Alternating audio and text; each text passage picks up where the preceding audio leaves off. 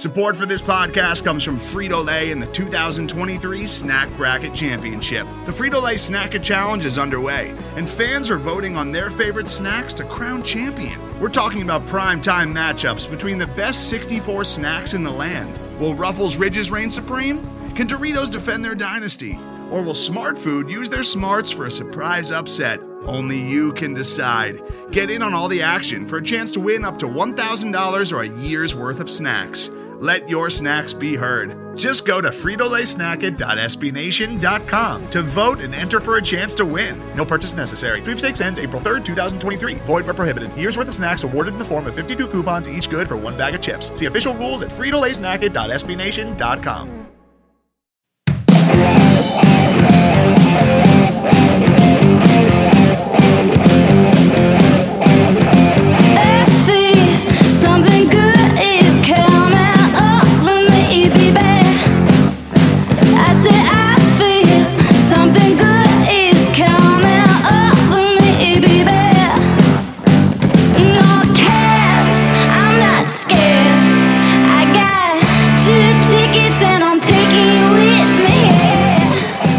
Welcome to the Cannon Cast, a weekly podcast from the Cannon, SB Nation's blog about the Columbus Blue Jackets. I am William Chase, joined today by Pale Dragon and Eric Seeds. How you doing, guys? Yeah, that sounds about right. It's another rainy Sunday here in Central Ohio. Yeah, it's gray. We had storms last night too, but yeah, well, to go ahead and kick things off. So last week we started the show by talking about Joonas Korpisalo's 2-year deal with the Blue Jackets, and this week a little bit of deja vu as we are now talking about their other goalie, Elvis Merzlikins' 2-year deal with the Blue Jackets, which came down Thursday. So he is going to be making about $3 million in 2020-21 and $5 million in 2021-22 for an AAV of about $4 million. So guys, pretty simple, but what do you think? Yeah, I'm really excited that Elvis is back. Kind of surprised at the dollar amount. I guess I'm a little surprised he got more than Korpisalo, but I guess I've long been on the train that Elvis should be the starter, but I was surprised the front office gave him the dollars. I don't know if that's because he has more experience starting overseas or he has more experience or he's older. I don't really know, but I'm really happy they got both goaltenders under contract for roughly $7 million total per year, which is kind of a steal, all things considered, especially in the goalie market when people were looking at paying Sergei Bobrovsky $10 million a year. Getting two goalies for 30% less than the one is obviously a great move by the front office. I really hope that the starting rotation kind of moves around next year, that Elvis gets at least, I hope it's like a 60-40 split between Elvis and Korpisalo, but honestly, I'm really happy that they got both goaltenders signed before the summer. This is one less thing we'll have to worry about. The situation is stabilized. We'll get a couple years to take a look at both guys, provided they don't trade one and decide if they want to move forward with one, both, or neither in a couple years. So they've got a couple more years of evaluation, and I think that's a really good thing for this front office. And they did it fairly cheap, so good moves. Yay! Yeah, I'm very happy with the move. It's a great value, I think, just combined. Add up their cap hit, look at the production we've gotten from both of them this season. You know, there are teams that are spending more than that amount on just one goalie. San Jose. And some of those goalies are not producing as well as these guys have. So amazing value there. Doesn't hurt the cap too much. Still got plenty of room to sign other guys. And I think that it puts the team in a good position. They have a lot of options going forward. You know, they could go ahead and just have this tandem for the next 2 years. And I think that's fine. I think the team can be successful that way. I do think that it seems likely that they will have to trade one of them at some point because both are going to be unrestricted free agents at the end of their contracts. So probably in another year, they might need to go ahead and make the decision to commit to one or the other and should maybe trade the other because they can get something in return. Because both these guys, I think, still have a lot of value, especially with their contracts and their cap hits. Korpisalo especially, he's an all-star goalie technically and has a cap hit under $3 million. There's a lot of teams that I think would be happy to take that maybe at some point next season. Now, the team is all season been saying that, Korpisalo is the number one. That's been the line from Torts. As long as he's healthy, he's number one. But I think the different cap hits for these guys and Elvis getting the higher one, I think that kind of blows that out of the water, right? Like, if he's making more, you have to play him more, right? And I think he deserves to play more. Now, I think if he hits a rough patch, I think you should ride the hot hand. But, based on what we've seen from Elvis since, the start of January, he definitely has the higher ceiling, I think. He was the more dominant goalie. Corpy had some great games here. Not to take anything away from Corpy, but, the string of shutouts that Elvis had, I think there's definitely a lot more upside there. So I think going into next season that he should be the one that gets the first nod. But like you said, we don't need to ride him. We don't need to be playing him. Right. He doesn't need to play 3 and 4 or every back-to-back. Absolutely not. Yeah, so, if it's a split of Elvis starts 2 out of 3, I think that would be a fair rotation for those two guys. Yeah, and like you said, I think not only does Elvis have the higher upside, but I think he's kind of the more technically proficient goaltender of the two, which makes me feel I feel more comfortable with him in that just as a fan. I don't see the giant rebounds from out of Elvis. I see him kind of control his crease more and he controls shots, controls rebounds, and even if there are rebounds, they're not into high danger areas. I as a fan, not even as an analyst, but just as a fan, I feel more comfortable with Elvis back there because I feel that he's not relying strictly on athleticism to make saves when he might be out of position. I feel like Elvis is kind of more technically sound, and I felt like that definitely came to light in January when he put up that dominant streak. And, obviously it took him a little while to get adjusted to the North American ice and the guys shooting from all angles and angles he might not have seen overseas in Europe. But I certainly feel better about Elvis than I did in October, and I feel like he is very technically proficient, which is what we heard when he was playing overseas. That kind of bore out as the season wound down here. So I'm very excited to have both of these guys for cheap. I think they both have value. If they wanted to commit to one, you could trade the other to a team who needs cheap goaltending help or needs help in net, maybe like a Vegas or a San Jose. You could pry a useful piece out of there to try and help them shore up their goaltending, and we could get a useful piece in return. Well, and Korpisalo, for what we've seen from him this season, he would be an upgrade over a number of other starting goalies around the league. So I definitely think there are teams that would make that move, whether their goalies are struggling or whether they're just getting older and they want a younger replacement. And, and both of these goalies are still fairly young by goalie standards. They're the same age, was about 25, I think, each of them are, or 20, just about 26. Elvis is 20. Elvis is like 25, 26. I think Corpy's maybe 6 months younger. No, they're 2 weeks apart. Really? Oh, yeah. Wow. Yeah, so I think it was not April 9th. Ignore me. So. So anyway, another team could trade for one of them and have a long-term piece, and Columbus could stick with one. That would be, their long-term piece as well. But of course, then we have these several in the pipeline that are intriguing as well. So we'll see what they do with that. But there's a lot of flexibility. With 2-year contracts, they're not super committed to either. But for the near future, we've got some. You feel pretty solid. We've got some security in that. Yeah, whoever's the backup on a night-to-night basis, whether it's Elvis or Jonas, it's you feel pretty solid from either one. I think we all agree, like you said, Seeds, that Elvis feels like more of the number one, but regardless of how that plays out, you feel pretty good with either one on a night-to-night basis for the most part. And real fast, isn't it funny, Petey, you kind of mentioned it already, but isn't it funny how much the two are making when we consider their productivity versus, say, Bobrovsky from last season? Yeah. I do think Bobrovsky will be better going forward, but we all I think, agree when it comes to big-time contracts for goaltenders, so it is kind of, it's interesting, to say the least. You're right, Will, that we do have the confidence in the backup because neither one would be seen really as a backup. I think it's really more of a 1A, 1B situation, which is, and credit to Korpisalo, when he was behind Bobrovsky, he was definitely a backup. And there was definitely a step down from Bob when he had to start. But that's not the case this year. I think the team at this point has a confidence in both goalies.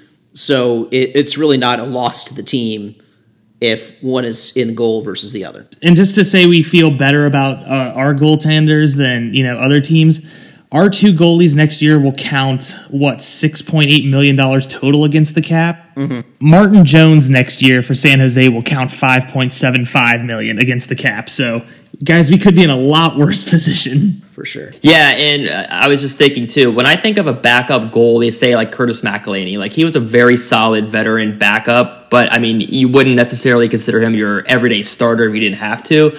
But, yeah, with Merzlikins or Korpisalo, like let's say Korpisalo is the backup, it just feels a little different. Like he could probably be a starter if he ends up getting traded or however that might play out. Anyways, yeah, I like the move. It's an understatement, obviously. I mean, two good goalies, and you feel really good with their defense and their goaltending, and now we'll see what they can do offensively. And there was actually more contract news last week as Mikhail Grigorenko, so his contract was rejected by the NHL due to, quote, a misunderstanding with the filing window, end quote.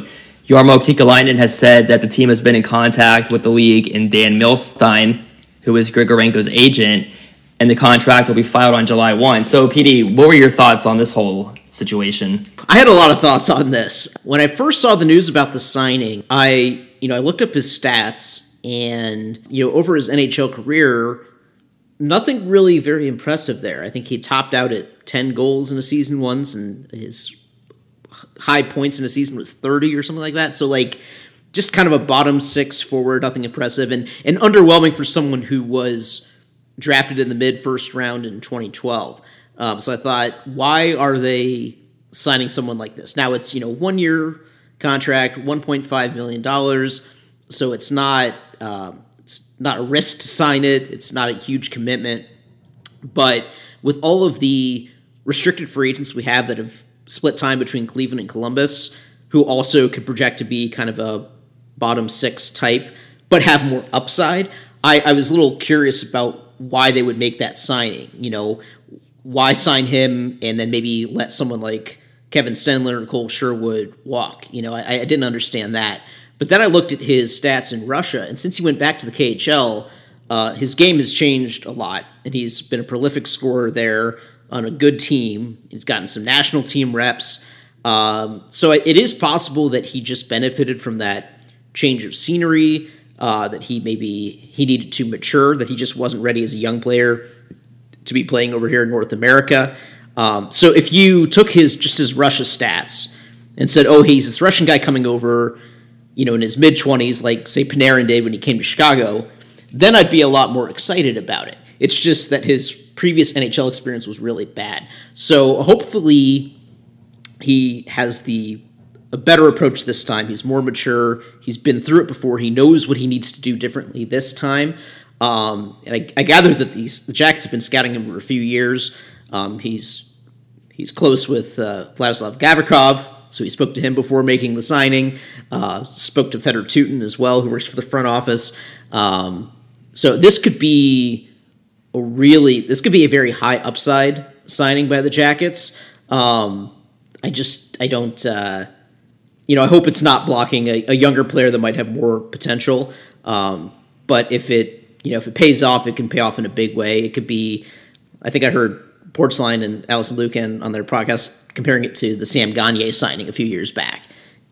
Someone off the scrap heap that just needs one last chance and could really pay off for the Jackets. And as for the whole timing of this, I mean, it's a little embarrassing for the Jackets, right? To have the signing rejected. Yep. It's not going to matter because they'll make the signing when they're able to, and the player has committed to signing with us. And I get the NHL look kind of silly. The NHL has to enforce the rules. I get that, but I almost feel like the Jackets, I mean, they understand the rules. They must have gotten some guidance that it was okay to make this signing now, and then somehow the NHL caught that it wasn't. So there was just a lot of miscommunication there. And couldn't they just, not just say, oh, hey, this contract's rejected? Couldn't they just say, oh, we recognize that this will not go into effect until the new league year. Like, Yeah, they will be signing like this the NFL, contract right? in the future. I don't get it. I feel like the NFL does that, where it's like he's signing, it just isn't official until March whatever day or whatever. I feel like that's how it works in the NFL Exactly, sometimes. But yeah. Yeah, that's basically my takeaway. I don't know if they were trying to sneak him onto the roster should the season come back, or if they just tried to do it.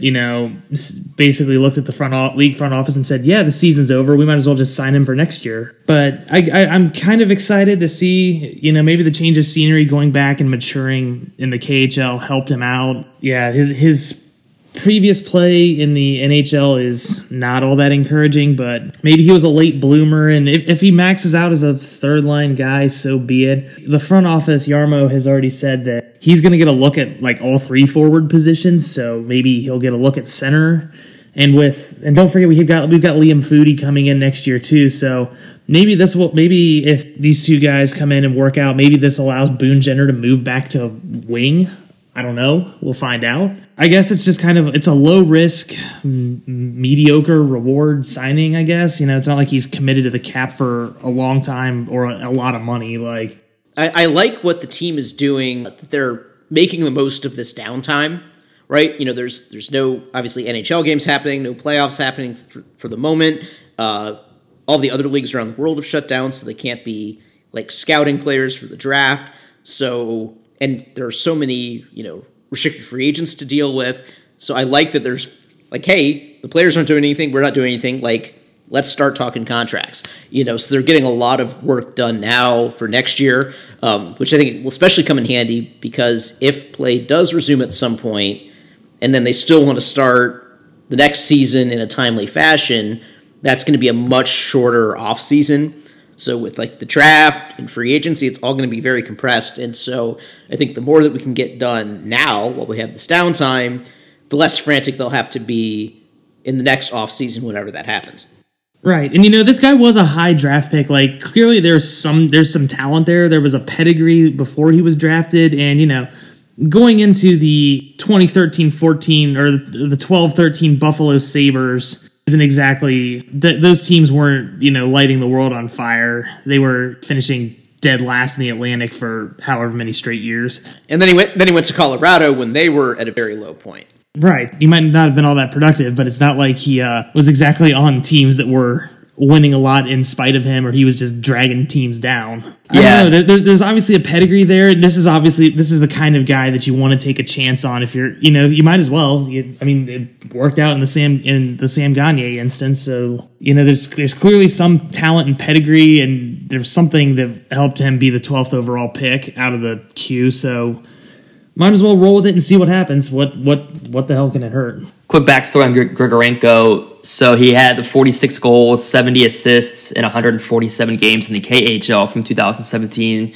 to 20. And then, as you guys mentioned, he played for Buffalo and Colorado between 2012 and 17. And he's still just 25 years old. So it feels like he should be older considering all those years he's been playing. But yeah, as you mentioned, PD, still in his mid-20s. Feels like a depth piece maybe. So we'll see how that might translate. Today's episode is brought to you by Cars.com. With over 2 million vehicles and 50,000 more added every day, Cars.com will match you with the perfect car for you, your budget, your life, your style. And if you're ready to say goodbye to your current car, Cars.com will get you an instant offer to cash it in. Just start by entering your license plate and get matched with a local dealer who will write you the check. So whether you're looking to buy or sell, just go to Cars.com. It's magical. Hello, I'm Nilay Patel, the editor-in-chief of The Verge and host of Decoder, a business podcast where I interview CEOs about big ideas, the problems that come from those ideas, and how they make decisions. It is also surprisingly about org charts. It comes up a lot.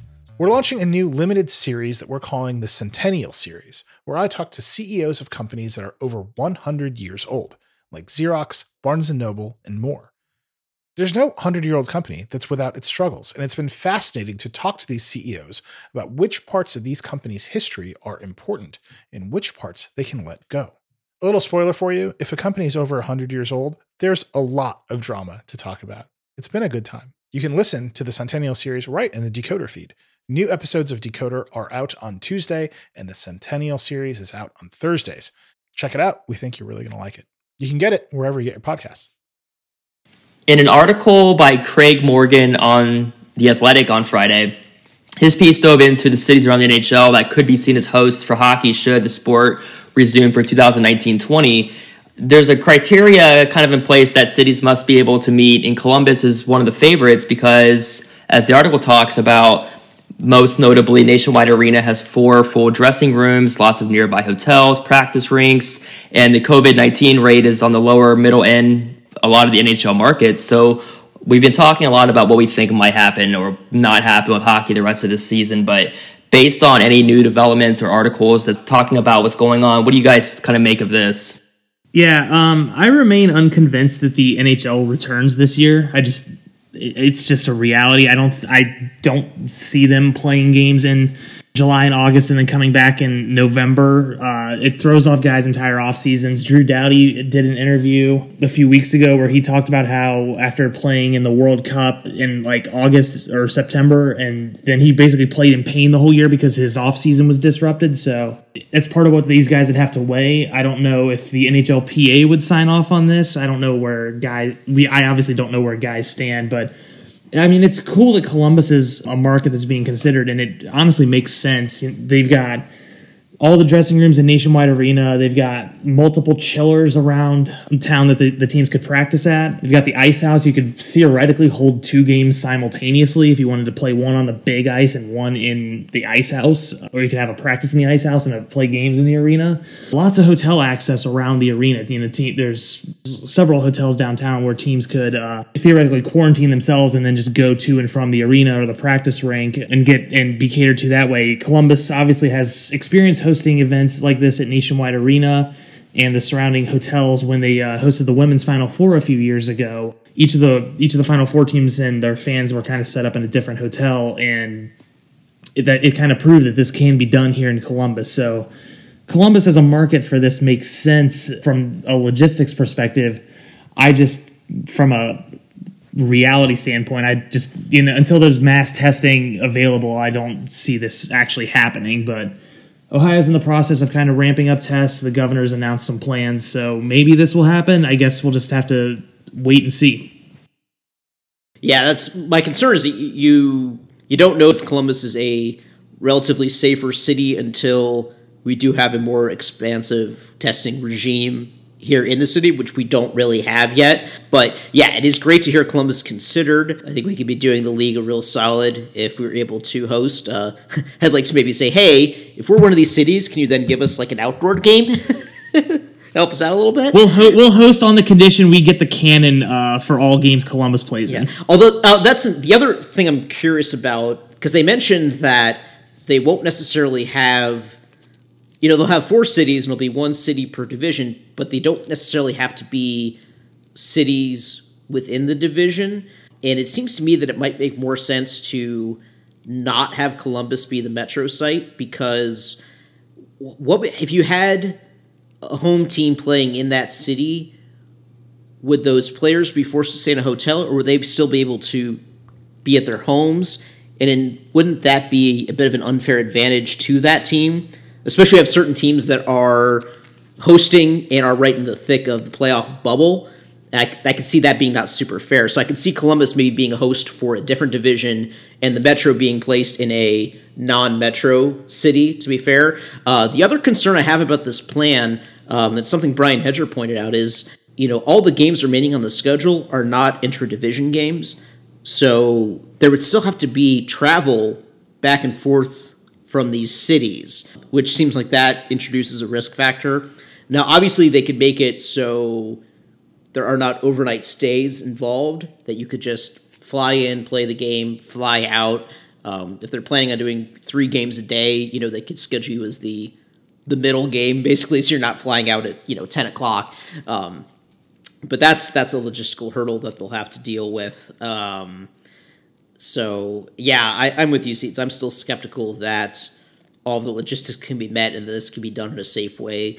But, as I've said before, selfishly, I kind of hope it does happen, because I would just love to see some live sports again. Yeah. It would be interesting to see how it plays out.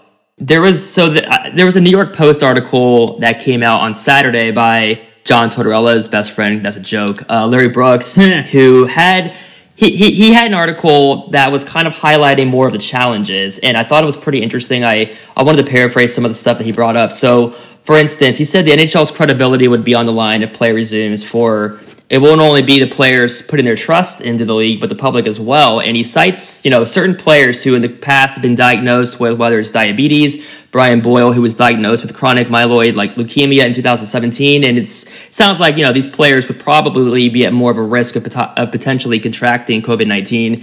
And he goes on to mention that, or at least in his opinion, that the shutdown following a restart would likely be more damaging for the sport than an outright cancellation. And the last thing that he brought up that was interesting was he kind of alluded to if there's a scenario in which multiple players would have to be replaced by AHL call-ups, from expanding 30-man rosters after testing positive, the NHL it's going to have to present a credible product. So it just sort of highlights the obvious challenges that we already realize. But when you think about it a little bit more specifically, like players who might have underlying issues and how it could affect, and I still side on the opinion that I don't really think it happens, but I give the league credit for at least trying to exhaust all opportunities. Yeah, you're right about the risk factor to players, and I think that if just one player tests positive, that's going to have to shut the whole thing down. Just like the NBA shut down immediately after Rudy Gobert testing positive. So that's a huge risk factor for them. Obviously, they need to test before they get started. But yeah, any single player comes down with it then while they're playing, that ruins the whole thing. The other concern I have is for the teams that are out of it. How motivated are they going to be playing again when their season is effectively over already? Right. I saw there was a plan that I think Yarmo was the one who floated to the league about a sort of tournament for the top pick. But how do you handle a team like San Jose who doesn't have their first round pick and is also not going to be in the playoffs? Like, what motivation do those players have to be part of this and to put themselves at risk by being part of this, and yet they have nothing to gain from playing? Right, and part of that is that leads into the imbalanced schedules. If we're in a wild card battle here, so the Florida Panthers are 3 points behind the Blue Jackets right now in the wild card standings. Now, granted, and they've got one game in hand. How motivated are if the Jackets come back and they have to play Washington, Philadelphia, and Pittsburgh, and the Panthers get Montreal and the Red Wings twice? Do you really think the Detroit Red Wings and their 39 points this season are really going to be all that motivated to get out there and play? They're just, at this point, going through, if you can even manage to convince those guys to show up, you're going to be looking at, guys who are, unmotivated, going through the motions, and really just trying not to get hurt for however many games they contractually have to show up for. Honestly, if the NHL insists on coming back, I really think the best way to do this is to find a way to expand the playoffs, and you kind of make an even number of teams in each division and just kind of bracket it down that way, and then maybe just have one centralized location for the Eastern and Western finals and the Stanley Cup final. That's probably the best way to go about this and make it more equitable. And then those teams out of it, you just kind of go by points percentage and do a lottery for the playoffs in that way, or a lottery for the number one pick in that way. Or I guess what you do is everyone agrees Detroit was terrible, give them the first pick in a lottery for 2 through 7 or whatever. But I just don't think there's really any. It's really hard to find an equitable way to come back and force teams like Detroit, Ottawa, New Jersey, these teams who are just god awful this year, to come back and play these games when they're not going to be in it. They're not going to be motivated, and that really screws up the standings of teams who might be in it. The Sharks and the Kings aren't going to be motivated while Winnipeg's going to come back and play balls to the wall, because by points percentage right now they'd miss by 1/1000th of a point or something insane. There's really no equitable way. I think it might just be you expand the playoffs to 24 teams and then just give Detroit the first pick and go for, and just say 6 teams from each division get in, give Detroit the first overall pick, and just go from there. Just see what happens. Yeah, the expanded playoffs. It's going to look, however this comes back, is going to look weird. It's going to look extremely weird, and some team is going to get screwed and scream about it for all eternity. So we might as well just get really weird with it and try and find something that strikes a chord of, we're going to appease the people who might have missed, we're going to appease the people who were never going to make it, and we're going to try and keep those teams out of it who were never going, the players were never going to come back motivated. That's... Yeah, and feel free to get as weird with it as you will. Yeah, I think skipping to a 2014 playoff makes a lot of sense, and they could probably get things done quicker that way while still saying, "Hey, we finished the season." Yeah, and then get the offseason started. 2014 makes total sense, and you can bang through that fairly quickly, especially if you do like divisional sites and then a neutral site for the, like I said, the Stanley Cup final, and then you just go, You finish the season on Friday, bang, Monday's the draft, bang, the next Saturday's free agency. We're getting towards the end here, but I was curious real fast on your guys' thoughts with the NFL draft, just based on the format of doing it on TV, or basically doing it from Goodell's basement, but obviously it looks like the NHL can just follow in that kind of similar lead as well, whenever they can get around to doing it. Yeah, only if Gary Bettman gets as sloshed as I think Roger Goodell was. Yeah. I love how the remote boos for Goodell were interesting. I was a little disappointed that we didn't see more glitches. Like, I wanted some team to just have complete technological failure and miss a pick, but I guess it would have been the Browns. Yeah. No. Their GM has a master's degree in computer science, so. He's not a boomer, so I didn't have concerns about that. It was funny. I think Goodell, in the middle of the first night, someone tweeted like, why did Goodell change clothes like in the middle of the first night on Thursday, and then I think it was Friday night, he was just like sitting in his chair all relaxed and everything. After Thursday, he looked a little bit more kind of buttoned up and formal about it. So it's kind of funny, but. Well, that's going to do it for us this week. Our theme music is the song Green Eyes by Angela Perley and the Howlin' Moons off of their album Homemade Vision. Angela's newest album is called 430, and you should definitely go check it out. She's also on tour right now, so go check her out at angelaperley.com. And you should also check out Angela Perley on Twitter, Facebook, Instagram, and YouTube for videos and live stream concerts from her home during the stay-at-home period. Rate us and leave us a review on iTunes, and as always, we welcome your comments and questions. You can tweet at us at CBJ Cannon and comment on jacketscannon.com. From all of us at the Cannon, thank you for listening, and we will see you next week.